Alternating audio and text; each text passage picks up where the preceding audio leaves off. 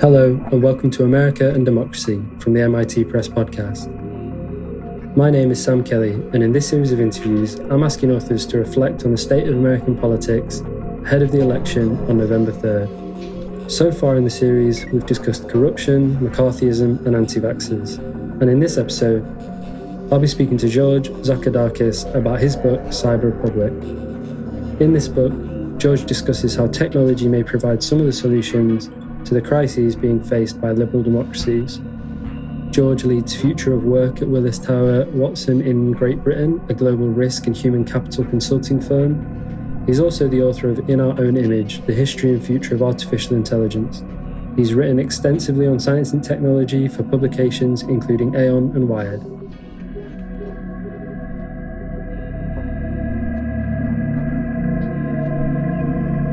I think a good place to start, would you be able to talk a little bit about the crises that you write about in the beginning of your book, your experience in Greece, and how that kind of led you to the writing that you do in the book? Absolutely. So there were a few things that triggered the desire to write this book. I think if I was to isolate three of them, would be my own background in artificial intelligence and my work that I do.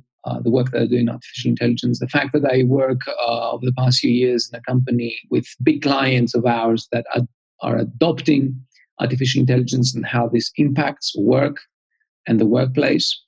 But I think that the singular event, however, that kind of like made me really want to think more broadly those two things in the context of the future of democracy and our politics and in our lives was what happened at the Great Recession, right, in 2008, 2009, especially what happened to the country where I originate from in Greece, which was the worst hit country, say, in Europe.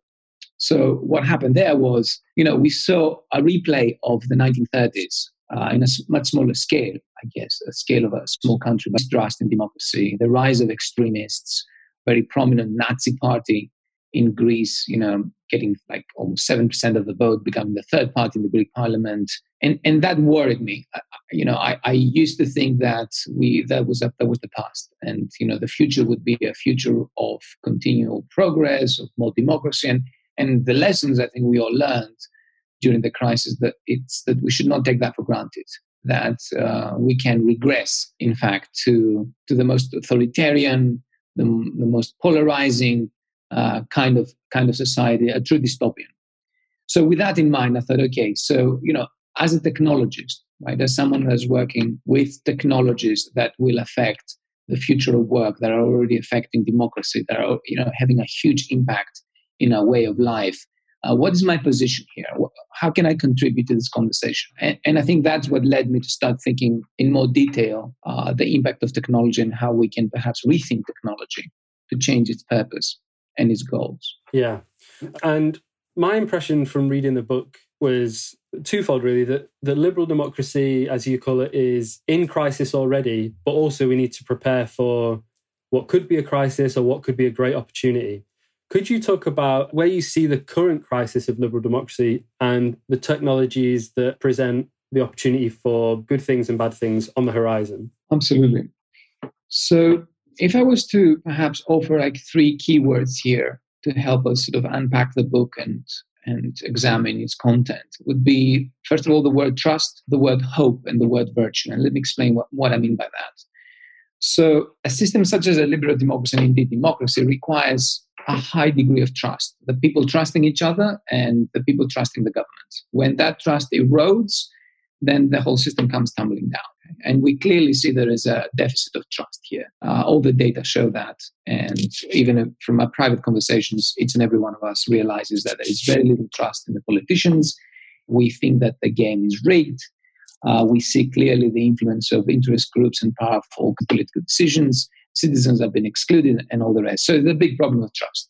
And around this problem of trust also is the problem of misinformation, which is at the heart of democracy, right? Can we trust the facts? Can we trust the data? Can we trust the videos we watch?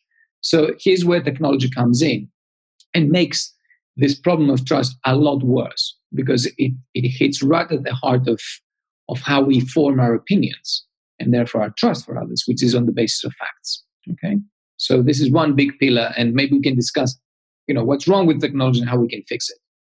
The second thing is hope. And by that, I mean, for democracy again to function, every one of us should have a stake in the future, right? We should really believe in the system, in other words, that the system, if you put a lot of work and a lot of effort into it, you'll get something out of that. Okay. And for most of us, that means, through our own work, right? So if you're not, in possession of a capital that can be invested, the other thing you have is your own skills, your talent, your imagination, your creativity, and in fact, your work. So what we see there, I think, and that's where the impact of AI and automation comes very strongly in play, is that those automation technologies create a lot of efficiency in the market, but a lot of dislocation as well.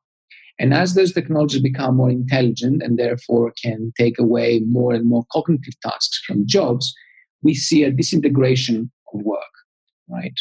We see a platforming of work as well, which translates, and we can explain those words in a moment if you like, but what it ultimately explains is more uncertain work. So jobs, work in the next 10, 20 years in the future will be more sporadic, less stable, and that creates a lot of uncertainty. At the same time, the business models that are prominent in the digital economy, namely those digital platforms, are such that the outcomes are a winner takes all. So, for example, if you are a big company and you are able to grow very fast and you capture the market, which means you capture the data and you have the network effects, then it's very difficult for newcomers to come in. Okay, so dominant monopolies, winners takes all the money goes to a small percentage of the population, and what happens to the rest of us? We are going into an era of less work and less security. So that creates a problem of hope. All right, how can you hope into the future when the future looks so bleak? And therefore the question is, okay, there's a lot of ideas around policies and robotax and UPI, but I was thinking, okay, what can we do about technology, right? How can we tweak technology to prevent such a dystopian future?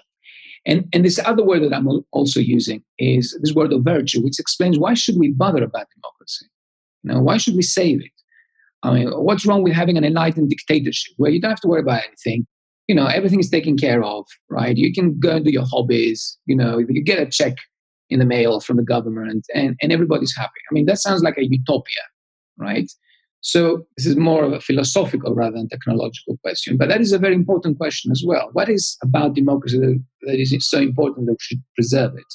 And my argument there is that it's a political system that can make better people. It's a moral argument, if you like, and we can discuss that a little bit more as well. But there's not a lot of technology involved in that.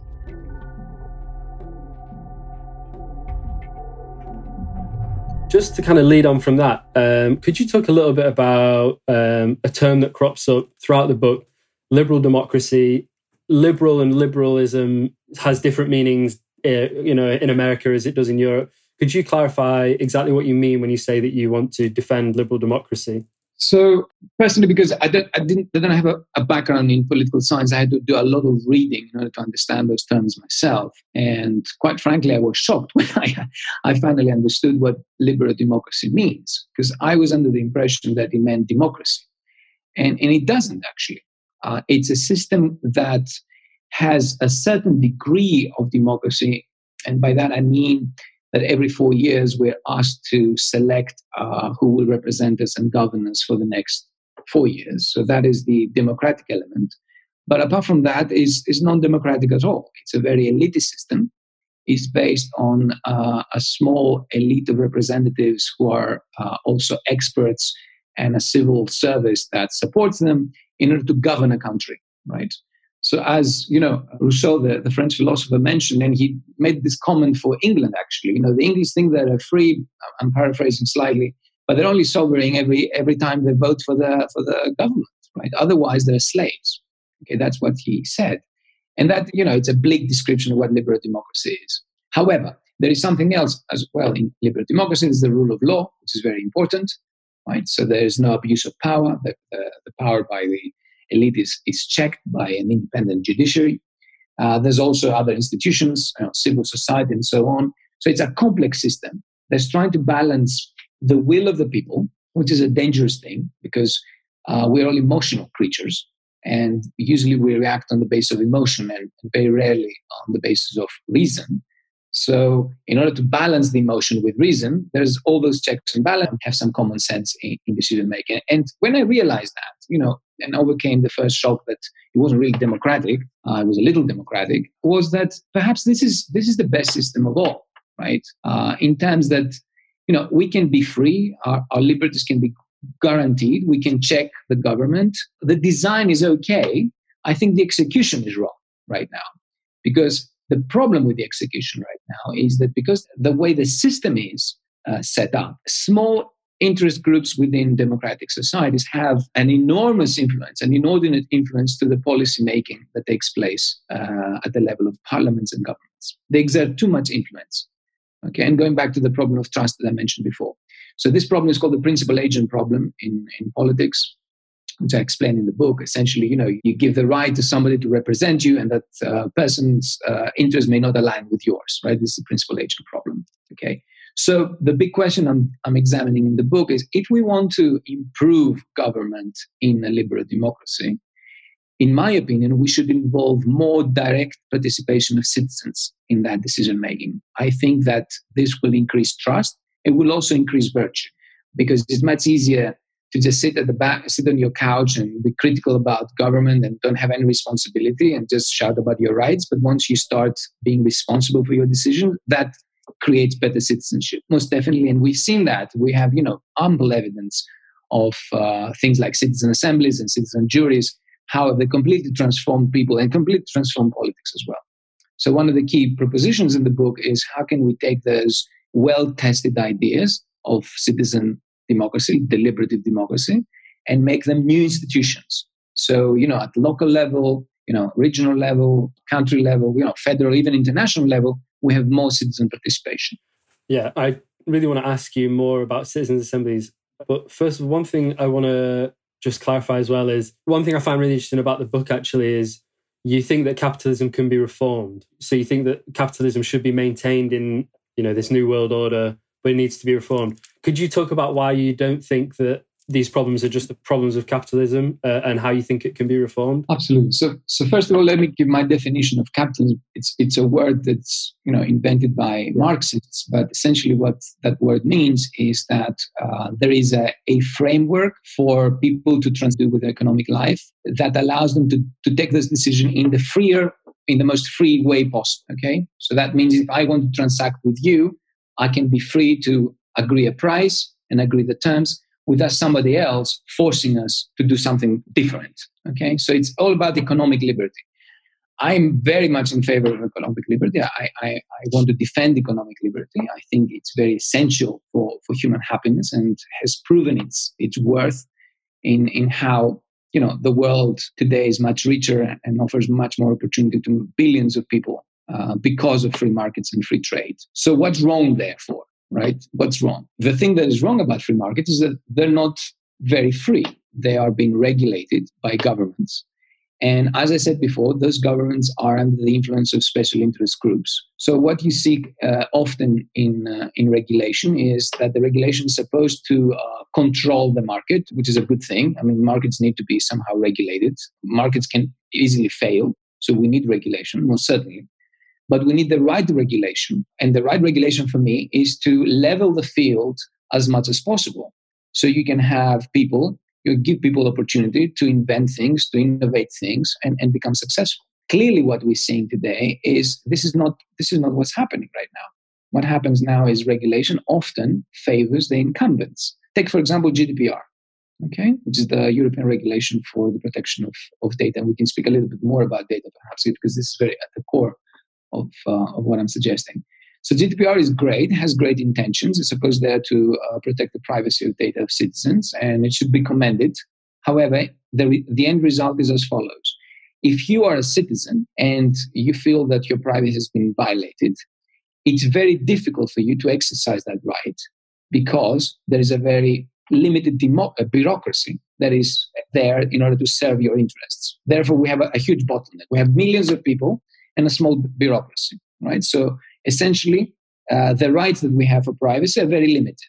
And you can, you've experienced that every day. If you go onto a site and you say, I don't accept cookies, you can't use the service. So this is the problem of regulation. And GDPR also sets high bars for small companies and startups and innovators to break into this market, right? Because the compliance cost is very high. So I'm just giving you some examples.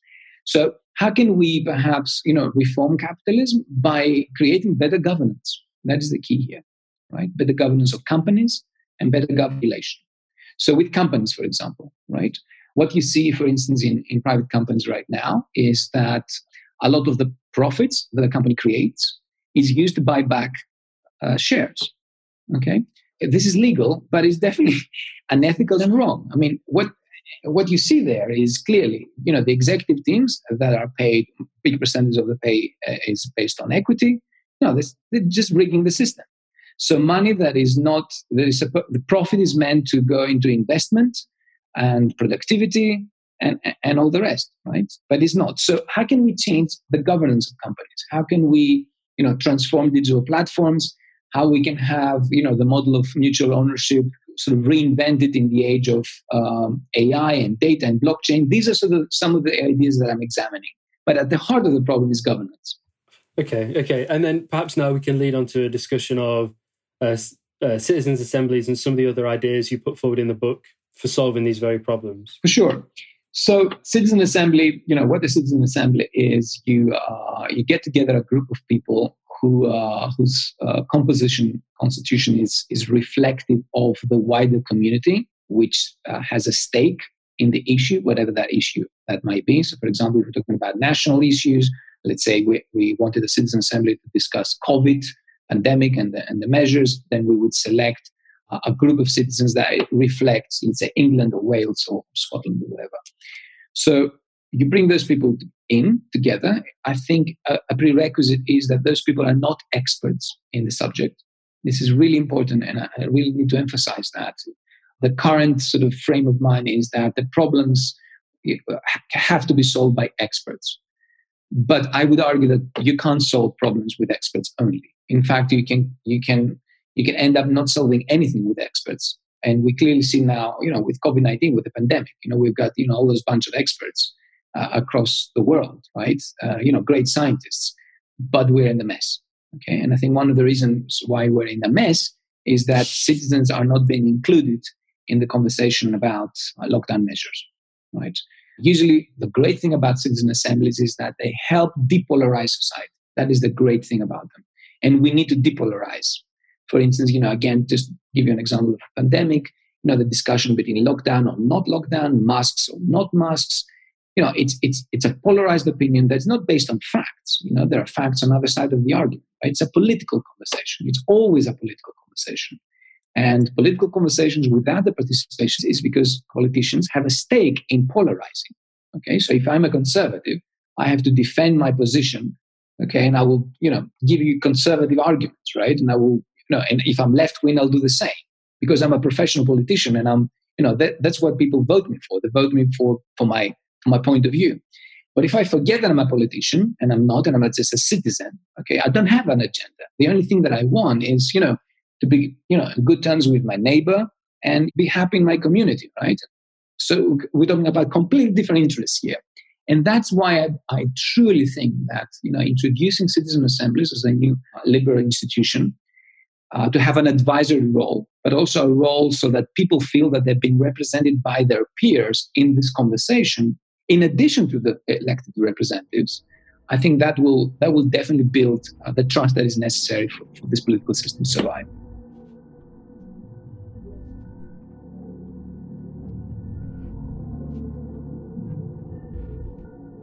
No, I find them really interesting, and I'll come clean actually that I am anti-capitalist, but as I was reading your book, one thing that did come to mind repeatedly was this idea of building consensus and feeling myself disagreeing with you at certain points, but ultimately agreeing with you in the desire for certain outcomes. And citizens' assemblies seem to have that kind of process. One question I wanted to ask about them, though, is about the horizon of possibility. So who sets the horizon of possibility for the discussions that those assemblies can have? For example, I think the example in your book was a kind of neuroscience, a discussion about policy around neuroscience, but, discussion around reparations. In America, for example, people that have inherited wealth from slave owners having that wealth. Who sets the horizon for what is, what happens when the assembly asks for something that they're not willing to give up? That is a good question. So until now, the way citizen assemblies have been used has been around specific issues. And their role was a consultative role to a parliament. So it was a way to really listen to citizens, but citizens that have increased their knowledge about the subject, and not just citizens who have just read one newspaper that essentially echoes their point of view. There has been some deliberation. So that's the value of citizen assembly so far. And to answer your point, representatives, either parliaments or perhaps the government, decide what would be the issue that the citizen assembly will discuss. Okay, so it's set by the representative sort of members of parliament, let's say. Now we think into the future to imagine citizen assemblies now coming together ad hoc, okay, and deciding their own agendas. And I think that's how democracy will evolve ultimately. For instance, in some countries like Switzerland, and Switzerland doesn't have citizen assemblies, that has a referenda. If you have an idea that something needs to be changed, and if you gather a certain number of citizens to back you up, then that will force a referendum. Okay, so I think we need to have this thing in democracy, right? Going back to this idea that I said to you about virtue, that makes responsible citizens. Okay, when we are actually involved and have some kind of power to influence policy outcomes. Yeah. Okay. Maybe we could move on to a discussion about AI. A lot of disagreement about what AI is, what it can be, the effect it's going to have on the world. Depending on who you ask, it's either going to do everything or it's overhyped. Could you talk a little bit about how you see AI, what you think the effect it's going to have is going to be, and some of the risks that you point out in the book? Absolutely. So let me begin by saying that the reason why we're having problems, issues, discussions around AI is because artificial intelligence is very much an ideology rather than a technology. Okay, and I'd like to explain to you what I mean by that. The ideology of AI is built on the concept of autonomy. So, just to give you a little bit of historical context, in the 1940s, 50s, a dominant intellectual concept that was discussed and very influential across all science and engineering was the concept of cybernetics. How we can build systems where humans and machines collaborate, and the goals are human goals. Okay, so how do we build this sort of future? Artificial intelligence was created, if you like, within that wider intellectual milieu, right? Sort of concept. But then it became disengaged in 1957, and the first manifesto of AI immediately spoke about the autonomy of the machine. So the machine, not in collaboration with humans, but in juxtaposition, in conflict with humans. And from then on, what you see is, the great milestones of AI are milestones where the machine beats the human. Now, at the basis of autonomy is different from automation. Automation is you have a process, you have some rules, and instead of you doing it mentally or physically, you have a machine do it. Okay, so it takes out something that you don't really like. Okay, and that's a great thing. Automation should be embraced, absolutely. But autonomy requires some sort of reasoning. So you and I are human beings, and we are autonomous because it has free will, right? We can decide on the basis of reason, take decision A instead of decision B, or do nothing. Okay, nothing compels us. It's our own reasons, and that's what makes us autonomous. So once you have this idea of autonomy embedded in technology, all kinds of problems come up. And this is exactly what the biggest problems we have right now. Let's take, for example, bias in AI. Why are we worried about algorithms excluding people from life? Okay, because those algorithms are built on the basis of autonomy. Okay, they're not built with having humans in the loop. So what I'm suggesting in the book is that we should completely rethink artificial intelligence from its foundations, and we're going in the wrong way right now. Okay, every time I hear AI engineers and AI sort of futurists talking about a future where you have this super intelligence. I mean, this is a complete dystopian future. I mean, who wants to create a monster here?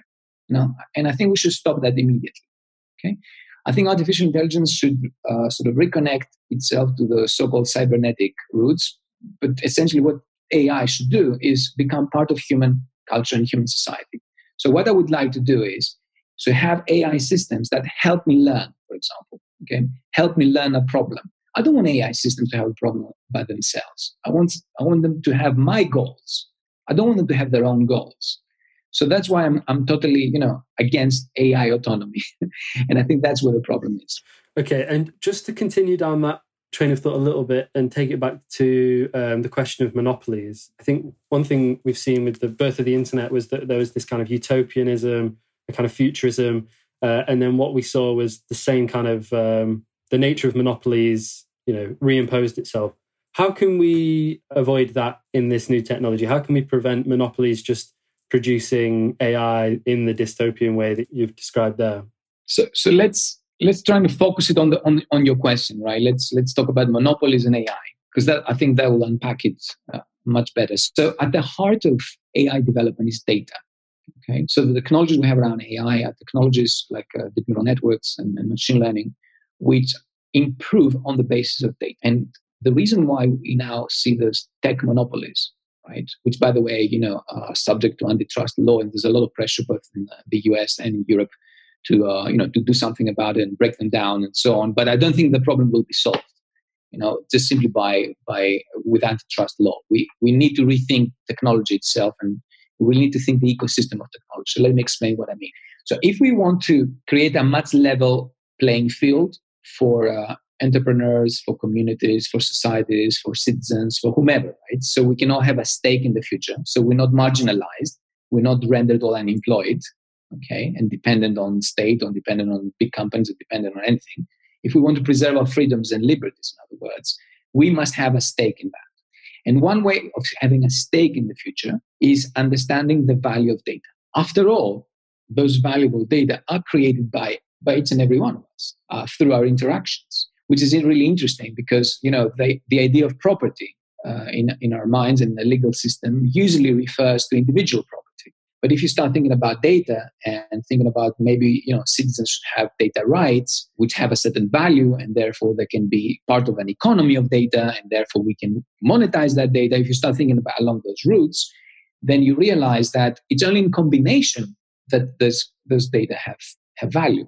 And that's why this idea, again, of, communities and networks as opposed to individuals comes into play, which I think is very important, especially when you start thinking economics. Because so far, the economics around, everything that we talk about is about, individuals transacting with individuals, this concept of homo economicus.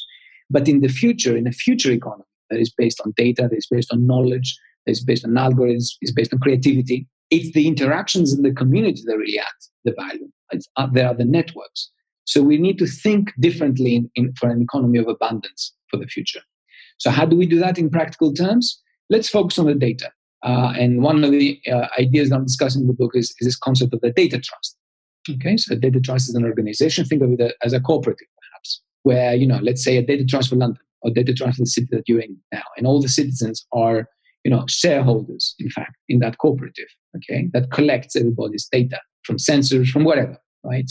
And then makes that data available under contract and with governance to any company that wants to tap into this data. So this way is a way of actually monetizing, if you like, our personal data for the betterment of everybody, both for the economy and innovation and competitiveness and new jobs and all that stuff, but also for us. And if, when people think about UBI, for example, right? And I agree definitely with the reason for that. I just disagree with the way of executing it. One of the big problems about ABI is how you fund it. Another big problem about ABI is what sort of level it's going to be. Right? Is going to be a decent enough level for people to survive, or at least cover those troughs where work is intermittent, or not. So we need to find ways to fund our lives for the future, right? And fund them, in my opinion, productively, actively, rather than passively. So I think the data trust may be one way of doing that. Okay, and it can be extremely valuable. We're talking about billions of dollars and pounds here, not thousands. The final thing that I'm going to ask you is about hope. You talk about how you would like it to happen, how you would like these technologies to kind of emerge into the world and into the economy. You talk about how that could go wrong. But how do you think it actually will happen? How optimistic are you? In the preface to your book, authored by Don Tapscott, he kind of talks about writing his book about the internet and the small section of the book where he talks about all the risks all come true. And yeah, so could you talk about how optimistic you are about these technologies in the next 20 years? Absolutely. So, okay, I usually answer this question by prefacing like this. If engineers, and I'm an engineer, are usually optimistic, okay, as opposed to, let's say, economists who are usually not very optimistic, pessimistic. Economists usually are right, by the way, but I can't help it. I need to be an optimist. I need to be an optimist because the alternative is just too dystopian for me to even fathom. And as a parent, I don't want this to be the future of my kids, right? And anyone's kids, by the way. I want our children, grandchildren, next generation to be able to develop human civilization further, make Earth a fairer place, all those good things, and that will not happen unless individual liberty and freedom are preserved. We can't imagine a future where we are subject to, an authoritarian state. I think that would be a nightmare. Therefore, I need to be an optimist, and that is why I sat down and to avoid a dystopian future. How can we rethink our technology? Because technology is not a phenomenon; it's not like the weather. Right? It's something that's human-made. We can change it. It's a matter of decisions. Like going back to the idea of autonomy about AI, that was an idea that was happened in about a dozen people in a place in Dartmouth like many years ago. Those people just came around the table. They came up with an idea, and 60 years later, here we are today discussing it. Right? So it's just about ideas and ideologies. So I would like us to just start changing our ideology around this thing, okay, and start thinking that, okay, there are other ways of using technology to democratize the economy. So I'm speaking, for example, around, Web 3.0 technologies and tokenization of platforms. Think of an Uber, for example, where the drivers are the shareholders and also the riders are the shareholders, okay? And therefore, when we use this service, we not just enjoy the service, but we have the benefit of earning money from the network effects that take place in the service. Right? So the big money in those digital platforms come from transactions within the platform. How many people use the cars, for instance, or how many people use the software, or how many people use this, these are the network effects. Right now, in the current economic system, those network effects, the value from the network effects, goes only to the investors and small number of shareholders. Right? This is the winner takes all economy. This is clearly unsustainable. But how do we reinvent that? Okay, it's very difficult in practical terms to think of existing tools and methods like, for example, shares, bonds. They're made for the 20th century, right? They're not made for the 21st century. We need to reinvent the tools that we have in order to democratize the wealth, and that's where technology plays a very important role.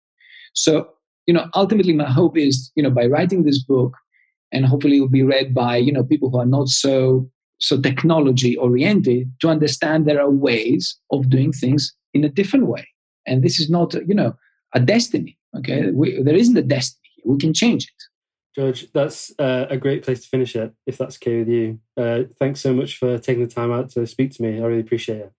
Absolutely. And thank you very much for your questions. No, it's good. No, you're welcome. No, it's really interesting actually, because I'm certainly someone who's not very technology fluent, but is really interested in political theory. So yeah, I found it a really interesting read and have really enjoyed chatting to you today. Cool.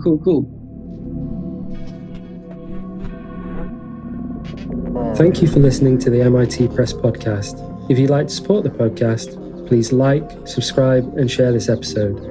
I'd like to thank Samantha Doyle, who edits and mixes the podcast, and Kristen Gallino, who produced the soundtrack. And once again, please remember to join a union, support independent journalism, and vote on November 3rd.